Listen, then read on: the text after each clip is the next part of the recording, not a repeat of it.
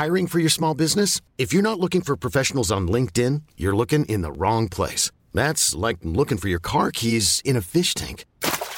LinkedIn helps you hire professionals you can't find anywhere else, even those who aren't actively searching for a new job but might be open to the perfect role. In a given month, over 70% of LinkedIn users don't even visit other leading job sites. So start looking in the right place. With LinkedIn, you can hire professionals like a professional. Post your free job on linkedin.com/achieve today. Hey, it's Matt here. Guess what's happening on this week's binge list? The biggest mystery here for me is why someone of Julia Roberts' calibre would want to be in a show like this. There's intrigue, sex in the shower, bullying, a nudie run. Got that sort of really forced, jolly vibe where people sort of feel the pressure to laugh uproariously at things that aren't particularly funny. Moderately. Things creeping into people's bedrooms and banging on the walls and all that kind of stuff. So don't watch this straight before going to bed like I did with one of the episodes. You know, we're all getting closer and closer to the grave. That's what I got when I watched this. Wow, a depressing twist. Bex goes dark, but it was Ruby, and it really should have been Trudy. We're a sophisticated, interesting show that's being weird. I'm sorry, I couldn't take this seriously at all.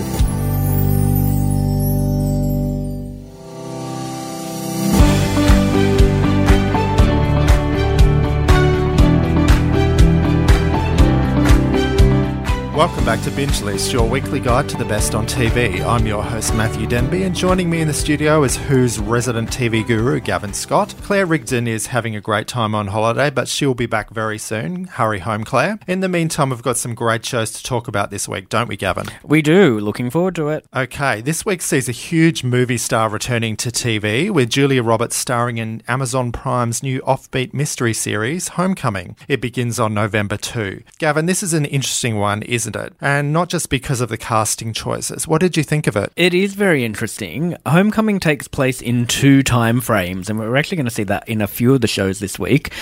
So we kick off seeing Julia's character, a counsellor called Heidi Bergman, working at a place called the Homecoming Centre. And she's working with returned soldiers, trying to integrate them back into everyday life. And she's working with a guy called Walter Cruz. They have a really good rapport, so it seems like everything's going great. But then we skip ahead 4 years, and Heidi has returned home to the small town she grew up in, and she's looking after her mother there and working as a waitress. And a Department of Defense employee tracks her down with all sorts of questions about Homecoming. What happened? Why did Heidi leave her job? Why can she not remember what happened? Or can she remember, and is she covering something up? It's very intriguing. There's lots of questions, and the skipping back and forth between time frames works really well. It's not like Maniac, where I had no clue what was going on. I don't really know what's going on, but I can follow it enough to keep going with it. I'm pretty intrigued. Matt, what did you think? Look, I have mixed feelings about this one. It's kind of interesting, kind of intriguing. The concept of having 25-minute episodes is very modern, very digital, aimed at, you know, the digital audience. But I found that even though it's packaged in small time frames, it still crawls along at quite a slow pace, which I found a bit annoying. It's kind of interesting in the way that Maniac was. It's got that sort of self-consciously weird set design and sort of weird vibe and a certain ambiguity about the time and place that it's taking place in. And then we have some sort of also self-consciously weird moments, like we've got a pelican who's sitting in the courtyard of the Homecoming Centre, and it's sort of making weird noises, and they keep flashing back to it. It's kind of like a little symbol saying to people, we're a sophisticated, interesting show that's being weird, and stick around and we'll see what this pelican's all about and what it means. I found the mystery at the heart of this kind of intriguing, but my interest in that mystery ebbed and flowed as the episodes went along. Like, there were some moments where I really got sucked in. Like, there's a moment right at the end of episode 1 where Julia Roberts gets confronted at the diner. I found that kind of interesting, but then I thought, I'm not going to stick around for this whole series just to see the mystery eventually get teased out, when the flesh on the bones of this show, the stuff that fills in the gaps, really isn't holding my attention. Yeah, I'm surprised. I had my attention held, and because, as you say, they're only 25 minutes, these episodes. I think the longest one is about 30. I've seen 3 of them so far, and just when it starts heating up, it ends and the credits start rolling, and you're like, oh, really? And so I think it's made for binging in that you want to go on to the next one, or at least I did. And I think there's only 8 episodes in the series, so you can get through it in a few hours. So I don't think there's that long to wait to get to the heart of the mystery. It's not like Maniac where there are hour upon hour of just what is going on here. I feel like we know enough that, something went wrong at Homecoming. This guy is on the case. He is investigating. He's not going to take no for an answer. He goes and sees Julia's character and she kind of shuts him down, but he's like, no, I'm not having that. And by episode 3, he's digging through the archives and finding things and finding the paper trail, things like that. I'm going to stick with it. But one thing I do like, and which we haven't mentioned yet, is Bobby Cannavale. His character in it, he plays Julia Roberts' boss, but they don't share a scene together, or at least in the episodes I've seen anyway. He has these phone calls with Julia Roberts where he's basically just yelling at her, telling her to do all these jobs while he's off doing... In episode 3, he's at a kid's birthday party. In episode 1, he was packing up some facility in Asia or something, and he's having these weird phone conversations with her where he's just yelling at her saying, do this, do this, do that, and she's trying to cope with him. I found that really interesting. What did you think of Bobby's involvement? Yeah, he's quirky. It's interesting, and it sort of plays into this whole mystery about what exactly is Homecoming, who's behind it, and where is it even? Because there's some question about where it's actually taking place. It's supposed to be in Florida, but is it? That's a question that gets raised quite early on. The biggest mystery here for me is why someone of Julia Roberts' caliber would want to be in a show like this. It's just a quirky, interesting little digital TV show. What do you think's going on there, Gavin? I was reading an EW cover story with her today, actually, just coincidentally, and the guy behind it is the guy behind Mr. Robot. So I think that may have had a lot to do with her getting involved, because obviously Mr. Robot has been very well received in recent years, and her conditions for doing the show was that he directed every episode, and also that all the scripts for the show were complete before shooting started on a single one of them. Very wise. So she basically wanted to see, right, what's this show going to be? I want to see beginning, middle and end, and then I'll sign on. And so obviously she was happy with it. And as you say, why does Julia Roberts need to do TV? She doesn't need to do TV, except that the best stuff is happening on TV, and I guess she wanted to be part of that. That's true.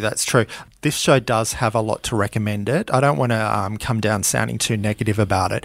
But when you've got other shows on at the moment, like, say, Bodyguard, which is just non-stop enjoyment, non-stop high-quality TV, I just don't have the energy all the time to persist with something like this that's just teasing out a moderately interesting kind of mystery. But obviously, Gavin, you feel differently. Yeah, it's very Hitchcock, and I see that description used a lot with this show. So it does feel a bit old-fashioned.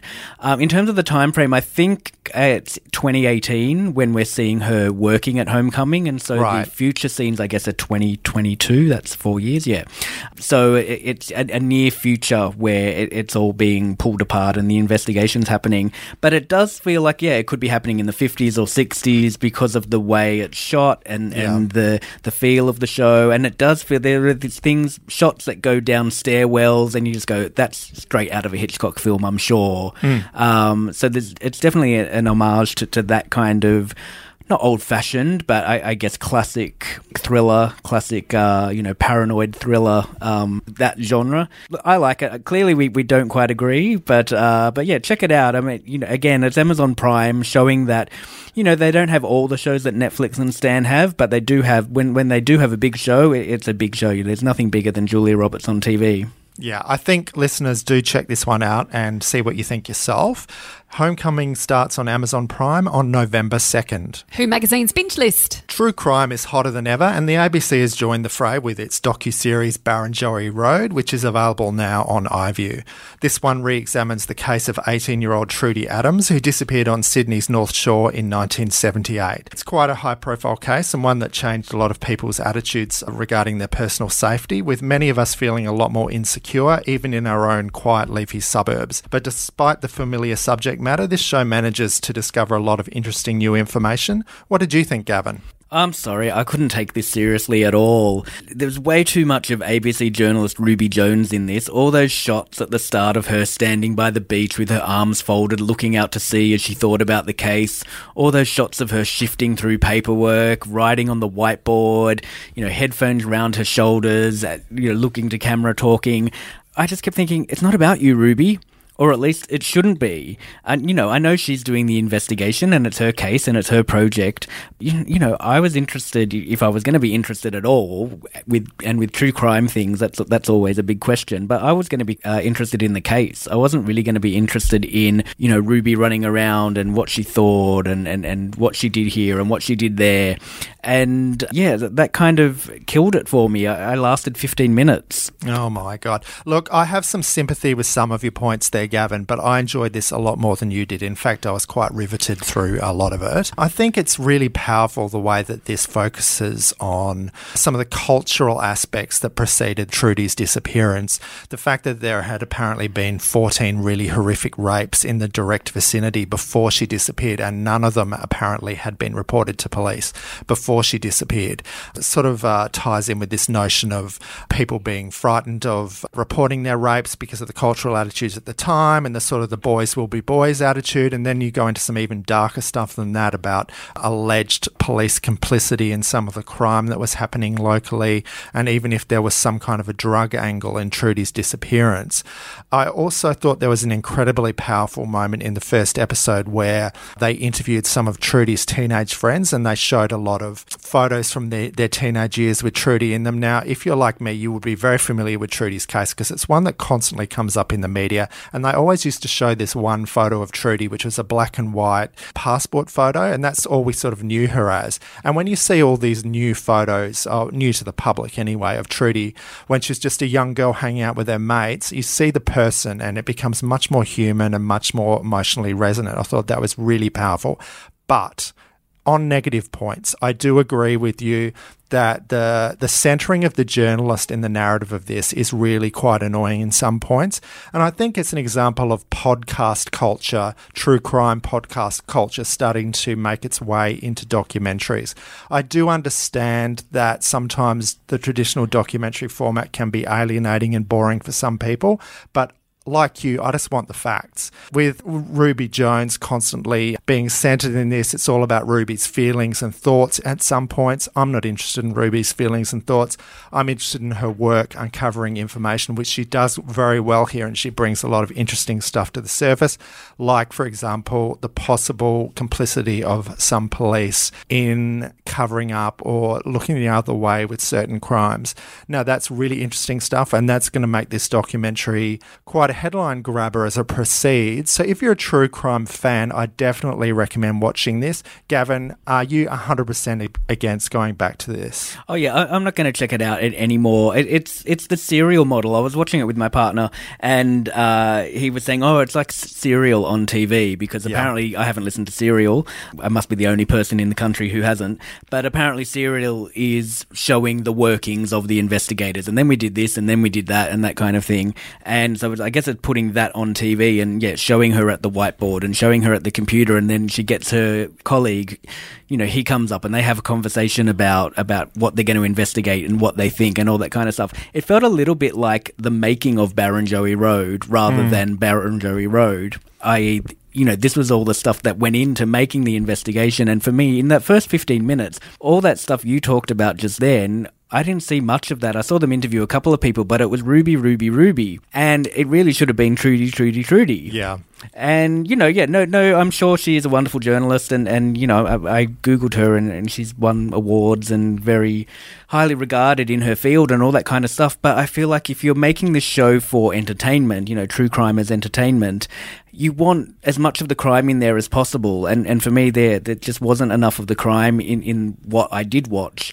And there was too much of watching Ruby put it all together and her thoughts and all those shots looking off to camera, and there's a shot where she's driving somewhere and then the camera goes into the rear vision mirror and there's Ruby. Yeah. It's just like every possible way of getting her in frame was shown, and it was just too much for me. Yeah, and I think we should just clarify that this is not a Ruby hate fest, because she does a fantastic job with putting this together, and I would never assume that it was her choice or her decision to centre herself in this. There are other people involved in this whole process. it's a format that's probably been imposed from above. Who knows?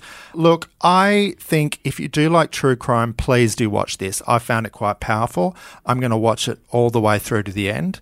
And I do sincerely hope that we get some action in terms of getting this case closed, because Trudy does deserve justice and her family do deserve justice, especially for a poor old mum who's not with us anymore. That was really sad. It's always sad when the parent of a child who's missing never gets to see justice. I found it quite emotional in places, so do give Barrenjoey Road a chance. It's available now on iView. Check it out and let us know what you think. TV News. It's TV news time, and an old favourite is returning to our screens. The ABC's Spicks and Specs is the daddy of all the recent comedy panel shows, and it feels like it never really went away, to be honest. But there's a reunion coming, with the show returning on November 4. Have you been hanging out for this, Gavin? I wouldn't say I've been hanging out for it, because like you say, it doesn't feel like Spicks and Specs has ever really gone away, and it hasn't. It's always on ABC Comedy. Every time I turn that on, there's a rerun of Spicks and Specs. But I am glad it's back. I did like Spicks and Specs. I did watch it religiously at the start. I got tired of it after a while because it was kind of same old, same old. It did seem to go on for a lot of years. But I did really enjoy it, and so it is nice to see it back on air. But do you know what the first thing I thought about when I watched this reunion special was? What is going on with Alan's hair? Oh. It was huge. When you tune in on November 4 to watch, you'll see what I mean. It's huge. I don't remember Alan ever looking like that, but that was my first reaction to this because it was the first major change. Everything else about it is pretty much the same. Adam Hills is a little bit greyer these days. But it's kind of the same old format, or at least the format of those Christmas specials they used to do where they go for a little bit longer than a normal episode. It's an hour instead of a half an hour, and they pack in all sorts of guest stars. And that's what we've got here. We've got the normal panellists who are on. We've got people like Denise Scott back, Frank Woodley, who I was a little bit disappointed to see back on. I'm not a huge fan of Frank's, but I would have liked to have seen Hamish Blake. Hamish Blake seems to be the person who was always on Spicks and Specs. It would have been good to have gotten him back. And they play the games, all the games we love. Look what they've done to my song, Ma. Know Your Product, that thing where they get someone up with a book to read, to sing using the words in the book instead of the actual lyrics. That game, I can't remember what it's called. All those games are back, and a few new ones, and so many guest stars are packed into the hour. So it was a lot of fun, and I am glad it's back. I wouldn't like to watch it every week, but yeah, as a one-off, it was pretty good. Did you enjoy it, Matt? Yeah, it was like pulling on a comfy old pair of slippers. There's that sense of familiarity that you get when you watch this. It's like being with old friends and having a nice relaxed chat and a giggle. On the downside, I think it sort of suffers from that usual problem that you have with comedy panel shows where you've got that sort of really forced jolly vibe where people sort of feel the pressure to laugh uproariously at things that aren't particularly funny, moderately. That gets on my nerves a little, but I'm nitpicking when I say that. I think there's some really good celebrity appearances, some cameos in this for retro music fans. Was that really Pseudo Echo we saw in the episode? Well, it's one of them. Yes, it's certainly one of them. There's a lot of 80s and 90s pop stars popping up here and there, and as someone of that vintage, it sort of made me feel quite a bit old when I saw the state of some of these people. We're all getting closer and closer to the grave. That's what I got when I watched this. Wow. A depressing twist. Spicks and Specs goes dark. But it is a TV institution, and it's nice to have it back. It's a must-watch for fans. I don't think they're really going to win any new fans, but a lot of people out there love this show. I enjoyed it, so do check it out if you like Spicks and Specs. And Claire was lucky enough to speak to Adam Hill. So Claire is going to be part of this episode. She is. She spoke to Adam before she went off on holidays, and here is what he had to say about coming back for the reunion. I want to talk to you about Spicks and Specs. I mean, in some ways it feels like you never went away because in our house we watch you every night, pretty much, once ABC for Kids finishes up. And, tell me, is it a little bit weird turning on the TV every now and again and seeing yourself from like 13 years ago or whatever? Do you know what's going to be weirder? What was weirder, actually, was watching, because I've already seen the final cut of the episode. What's weirder was watching that and go, oh, man, my hair is really great. And I think that's what viewers get, because if the show hadn't been on at all for the last 7 years, maybe the memories would dim. Yeah. And then you turn on now and go, oh, yeah, good, they're back. But because it's still on every night, as you say, it's me 13 years ago every night, people are going to watch me on, the night before on ABC Comedy and go, oh yeah, I remember him, and then the next night go, whoa, that dude got old. Was it important to make sure that Miff and Alan were involved and that it was the three of you when you were deciding to do the reunion? Well, I mean, I'm not sure that we made that decision because I think we were all asked, you know, I think that the question came from the ABC, would the three of you come back together and do a reunion special? So we always had an agreement, even back in the day, that we'd never do it. One of us would never do it without the other two. Oh, cool. It had to be all three of us together. So I don't think there was even a millisecond of thought that, you know, I think I was asked and I said, look, if Miff and Alan are up for it, I will definitely do it again. Oh, that's great. Yeah, I mean... Yeah, it's just an unspoken agreement that it has to be all three of us. Do you think that you would sort of do a few more? I mean, what's your schedule like? Would you ever sort of reform? I guess it's pretty much impossible now with your commitments with your show in the UK. I mean, the last leg is taking up, you know, we're doing at least 30 weeks a year. That's huge. It's hard to do a proper series again. Having said that, I mean, we got to the end of that reunion special and went, oh, that was fun. And I kind of said to Miff and Alan, I would happily do one of those every year for Oz Music Month. Yeah. And I think they were possibly keen to do that as well. They seemed pretty excited by the idea, so...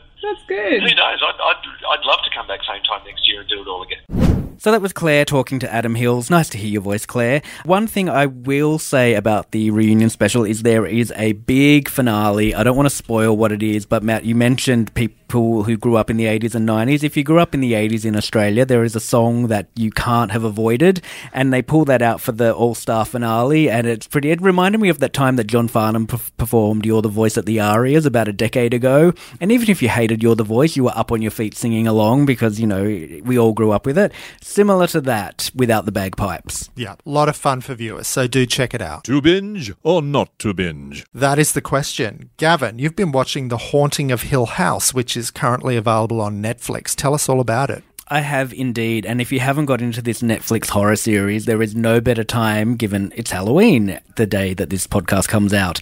And the internet has been going nuts about The Haunting of Hill House, which is a bit of a tongue twister, and so I decided to check it out. It's another show, like Homecoming, that flashes backwards and forwards. So in the past, which I think is 1992, we see the Crane family move into a rundown old mansion they intend to renovate and flip. And that's when spooky stuff starts happening, including some major stuff that tears the family apart. But then there's all these little things that occur that are pretty freaky, like things creeping into people's bedrooms and banging on the walls and all that kind of stuff. So don't watch this straight before going to bed like I did with one of the episodes. Then in the present, the grown-up kids are still dealing with what happened all those years ago, and there's the 5 kids in the family. One of them wrote a successful book about Hill House. One of them now works in a mortuary. One is a drug addict. One works with troubled children, and one, well, I won't spoil everything. But they're still contending with what happened to them all those years ago. Now, this isn't about things jumping out of cupboards and, frights and things like that. There are those moments, but it's it's a little bit more insidious than that. So if you like a slow burn horror, this is for you, and my advice is to binge before things get spoilt, because I feel like this is a show that people are just coming around to. It came out a few weeks ago and it kind of passed me by, but then suddenly the buzz has built and people are jumping on board, and social media is going pretty crazy for it. So if you don't want things spoiled, and I'm only up to episode 3, so I'm going to try and get through the rest of it as quickly as possible, I would say binge. Now, Matt, I know you like quality horror. Are you going to check this out? I will check it out. Yes, I'm not a horror nut, but I do like really high quality horror, like really good stuff. And I have heard some good things about this show, so I'm going to give it a try. I'm not really into any sort of genre heavily just based on the genre. It's got to be good stuff. So yes, I will give this a go, and your recommendation has got me interested. So if you're interested in watching The Haunting of Hill House, it's available now on Netflix. It's time for this week's Hidden Gem. The hidden gems are often the best. And Gavin, you've been watching Elite, which is also on Netflix. I have, and it's another teen drama from me. That's what you get when Claire goes away for 2 weeks. The hidden gems become teen dramas. Oh, God. So last week it was All American, which I mentioned felt like a bunch of teen dramas put in a blender. And Elite feels like a mix of a bunch of other shows as well, including Gossip Girl, because it's set in a private school, Riverdale, because it's a little bit dark, and Big Little Lies, which I know isn't a teen drama, but it does cover some similar territory. So Elite kicks off when 3 students from an underprivileged school, which was destroyed by an earthquake, start at an exclusive private school. The private school has agreed to take them on, I guess, as a bit of a charitable act after the tragedy. And to say that these 3 kids don't fit in is an understatement. They're poor, the other students are rich, one of the girls is a Muslim who wears a headscarf, and all the other students, I don't know what denomination they are, but they kind of look at her as a bit of an outsider, which she is. The other guys are from the wrong side of the tracks, that kind of thing. So it's definitely a clash of cultures. And once again, we have a show that flashes forward and backward. In this case, the future is a murder investigation with cops interviewing the different characters, which is why it's a bit like Big Little Lies. But apart from that murder mystery in the future, there's intrigue, sex in the shower, bullying, a nudie run, drugs, graffiti, the Muslim student being told to remove her hijab or risking expulsion, a debutante ball, standard stuff. Well, one of the sex scenes is something you'd never see in American teen drama. Oh, that's because this is a Spanish series. I haven't mentioned that. And I would strongly recommend not watching the version that's been dubbed into English, which seems to be the Netflix default. I just started watching it and I was thinking, this dubbing is terrible. And it is. It's really, really woeful. But you can go into your settings and watch it in the original Spanish with English subtitles, and it's much better. It's much more enjoyable watching it that way because, the dubbing is pretty horrendous for this one. So check Elite out and do it with subtitles. It means you have to read, but these are the sacrifices we make. Okay, sounds interesting for fans of teen drama. So check that one out on Netflix. And that's it for another week of Binge List. Claire should be back on board next week, and we're really looking forward to having her back. If you have any feedback on the show or any suggestions about what you'd like us to cover, drop us a message on Twitter. I'm Mr. Matt Denby and he's Gavin Scott 99. See you next week when we'll be talking about Outlander and House of Cards. In the meantime, happy viewing. Bye.